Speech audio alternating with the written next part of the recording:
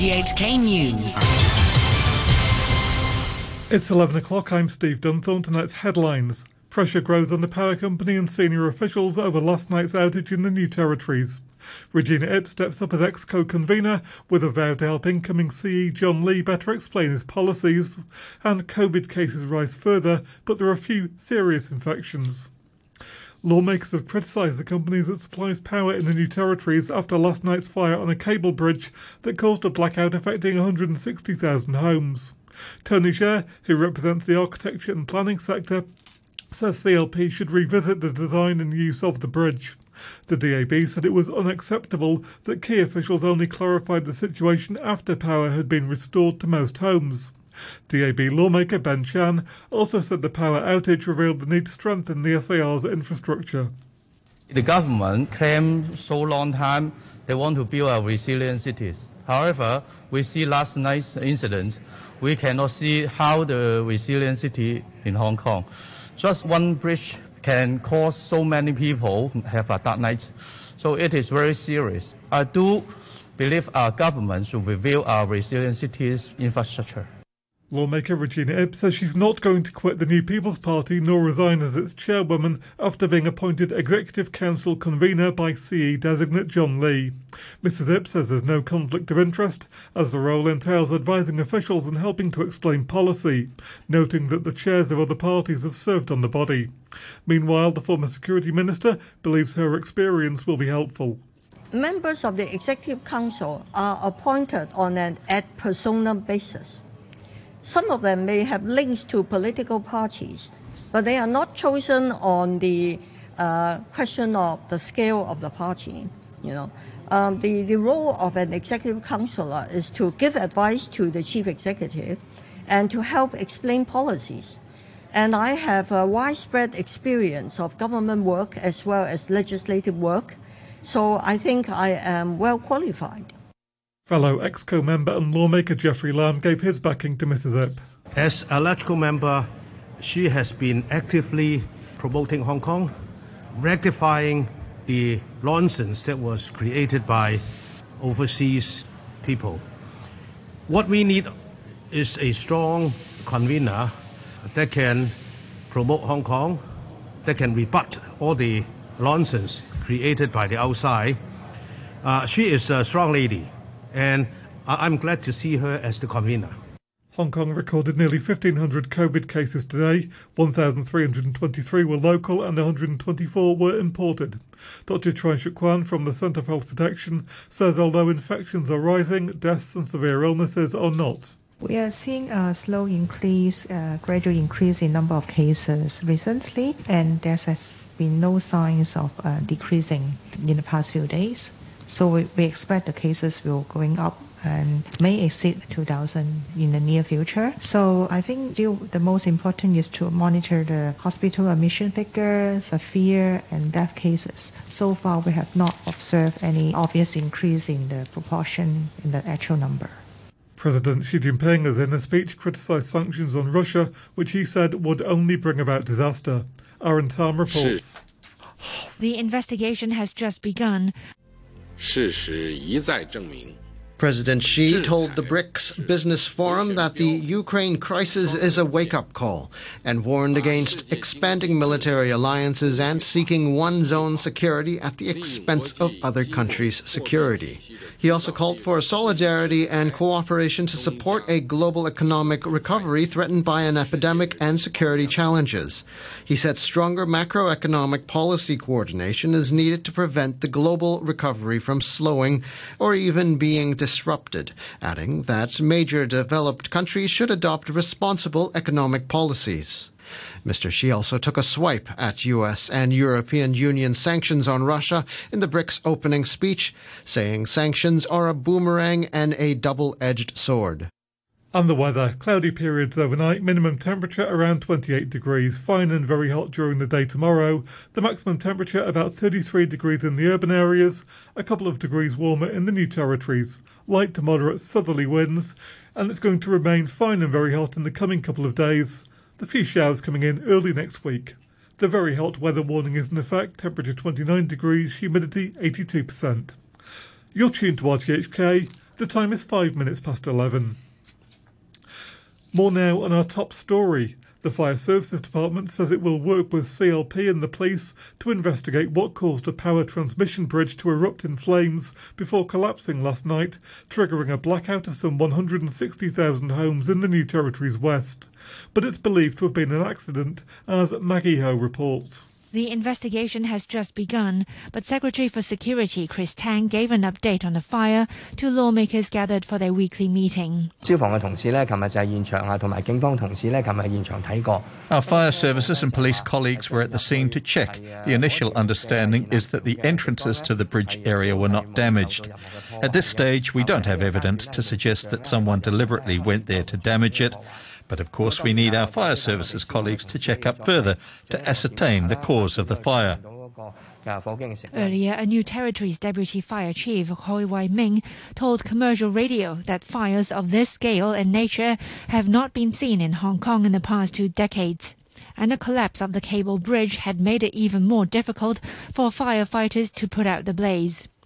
A firefighting robot was used to tackle the blaze because of the high voltage cables and the temperatures generated by the electrical fire. But Mr. Hoi said a probe cannot begin until the collapsed bridge is reinforced. You've seen how the bridge had collapsed in the middle of the fire. It was difficult for us to assess whether it will collapse more. In addition, there were high-voltage cables in there, around 130,000 watts. These elements have presented great difficulties for us. The Deputy Chief Fire Officer in New Territories North said the blaze had caused a huge number of other incidents, including over 80 reports of people trapped in lifts and over 20 fire alarms going off. Personnel and fire engines from other parts of the city were drafted in to help with the rescue effort, Mr. Hoi said, noting that no one was injured in the fire or the other incidents caused by the widespread power cut. Edward Lowe, a member of the Institution of Engineers, told an RTHK program that several factors may cause a power cable to catch fire. Usually in Hong Kong, around 6 p.m. to 7 p.m. is the peak hour for electricity usage. Especially because it was so hot yesterday, people go home and turned on the air conditioner, but offices were not closed yet, and their air conditioners were still on. The current could have become too big, and if it went undetected and became overheated, it may catch fire. Mr. Lowe said a sudden jump in voltage caused by things like lightning could also lead to fire, as well as resistance being too high or too low, which could be caused by wear and tear of the cable. The expert said that's why an investigation is needed to find the exact cause of the blaze. A former worker at a scandal-hit foster home has been sentenced to 4 months in jail for assaulting a 2-year-old boy. Hung Weng Shan earlier admitted pulling the boy's limbs and pushing his head against a wall. The 46-year-old is one of 27 former workers at a home in Prince Edward charged with abuse. Overseas, the Taliban in Afghanistan have appealed for international help as the country reels from a devastating earthquake that's thought to have killed a huge number of people in the southeast of the country. A local official estimates that as many as 1,000 may have died. The province of Paktika is the worst affected. Sam Mort from the UN Children's Agency UNICEF said rain was making rescue efforts more difficult. This is just a very impoverished community. It's a very remote community. It's very mountainous. The mud is making the roads difficult to travel. The buildings made of mud, they've crumbled. Trying to get people out of the rubble is difficult. We don't have any sophisticated equipment to do that. People are doing that with their hands. And of course, this is against a backdrop of communities of people who were starving, were suffering with the drought. This is not a strong and resilient population. The mayor of the city of Uvalde in Texas says that the school where a gunman killed 19 children and 2 teachers last month will be demolished. Don McLaughlin made the announcement at a meeting with residents demanding answers over the shooting. Earlier, the official in charge of the state's public safety, Steve McCraw, told a hearing that the police response to the attack had been an abject failure. 3 minutes after the subject entered the West Building, there was a sufficient number of armed officers wearing body armor to isolate, distract, and neutralize the subject. The only thing stopping a hallway of dedicated officers from entering room 111 and 112 was the on-scene commander who decided to place the lives of officers before the lives of children. The British government is putting forward a Bill of Rights which would allow it to override rulings made by the European Court of Human Rights in Strasbourg. Critics say the proposal will erode freedoms and put too much power in the hands of the government. But the Deputy Prime Minister, Dominic Raab, says reforms are needed. The driving motivation is safeguard freedom under the rule of law, which means we strengthen things like free speech where we have a strong, proud tradition, but we also curb abuses of the system, sometimes under the guise of human rights, which, for example, in the case of foreign national offenders claiming an elastic right to family life, give human rights a bad name. Big stars, including Billie Eilish, will be performing at this year's Glastonbury Festival, which is back after a 3-year hiatus because of the pandemic. A crowd of 200,000 expected to attend at the British Festival. Many people arrived last night, hoping to get the best camping spots. I've got quite a comfy chair, so I'll probably get some sleep. How long have you been waiting for here? About 4 hours so far. We've got 5 litres of Richie's local cider. We're going to probably drink. We've talked about what we want to eat as soon as we get in there. None of you knew each other. No. You all know each other now? Yeah. Now, are you going to be friendly when the gates open and remember each other and be polite and let each other go first? Or is it, right, I'm going, bye? No, I think we'll all look after each other. We're all getting at the same time. Glastonbury love. In sport, Hong Kong's women's cricket team have completed the clean sweep of their group at the Asian T20 Championship after another strong performance in Kuala Lumpur. With a place in the semi-finals already secured, Hong Kong advanced as Group B winners by beating Kuwait by 30 runs. Batting first, the SAR reached 90 for 8 in 20 overs. They then skittled their opponents out for 60. Marianne Bibby took 4 wickets for just 8 runs to earn Player of the Match honours. The head of the Hong Kong Rugby Union says it's waiting for the government to sign off on its plans to hold the Hong Kong Sevens in November and will make a decision within a few weeks. Robbie McRobbie said he was confident the event could be held safely under an Olympic-style closed-loop system to limit the spread of COVID-19. He began by telling Samantha Butler that it was understandable that the opening of 2 of the Kai Tak Sports Park's main venues was delayed by 1 year, but it was not the end of the world. I think it is understandable given what's happened in the last couple of years. It's not a huge surprise. Really, from a Rugby Sevens point of view, doesn't particularly affect us. It just means we've got another year left at the existing iconic stadium in So Kon Po. So actually it sounds like you'll be feeling a bit nostalgic when you can't go to the Hong Kong Stadium anymore. Actually, for me, I live opposite the new Kai Tak Stadium, so it'd be very convenient for me. No, look, I mean, a lot of people have got very fond memories about the existing stadium, so we'll certainly be planning, if 2024 is now the last Sevens in the old stadium, we'll be planning a pretty special send-off for it. So what can you tell us about this year's Rugby Sevens and whether or not it's going to go ahead? Yeah, so we're still waiting for final green light from the government on the plan that we've proposed. I think that there are still challenges that remain. In order to put the event on without any significant risk to public health is obviously the objective, and that will involve considerable additional expenditure to what it normally costs us to put on the Sevens. So, you know, we have to make sure that what we're doing is both feasible and affordable. Once we hopefully get the green light from the government, that will be the job of myself and my team and the board over the next few weeks, just to make sure before we push that final go button that we're confident that we'll be able to deliver a Hong Kong Sevens that will be fun and enjoyable and affordable. And what's the deadline then? How much time do you need to arrange the event? We're looking to make a decision in the next few weeks, so as soon as we hopefully get a positive indication from government, then it'll just take us another couple of weeks to, I would say, come to that final decision and finalise the plan. So certainly within the month of July, we'll be making the final decision. Novak Djokovic and Iga Swiatek are the number 1 seed at this year's Wimbledon, which gets underway on Monday. More from the BBC's Paul Serras. The defending champion Novak Djokovic is the top seed for this year's Wimbledon Championships, which begin on Monday. The world number 1 Daniil Medvedev of Russia is banned from the event because of his country's invasion of Ukraine, while Germany's second-ranked Alexander Zverev misses the championships because of injury. Rafael Nadal, winner of the first 2 Grand Slam events of the year in Australia and France, is seeded second. Poland's world number 1 Iga Swiatek will be the women's top seed, with Estonian Anett Kontaveit the number 2. A reminder of our top stories: pressure grows on the power company and senior officials over last night's outage in the New Territories, and COVID cases rise further but with few serious infections. The news from RTHK. RTHK Radio 3.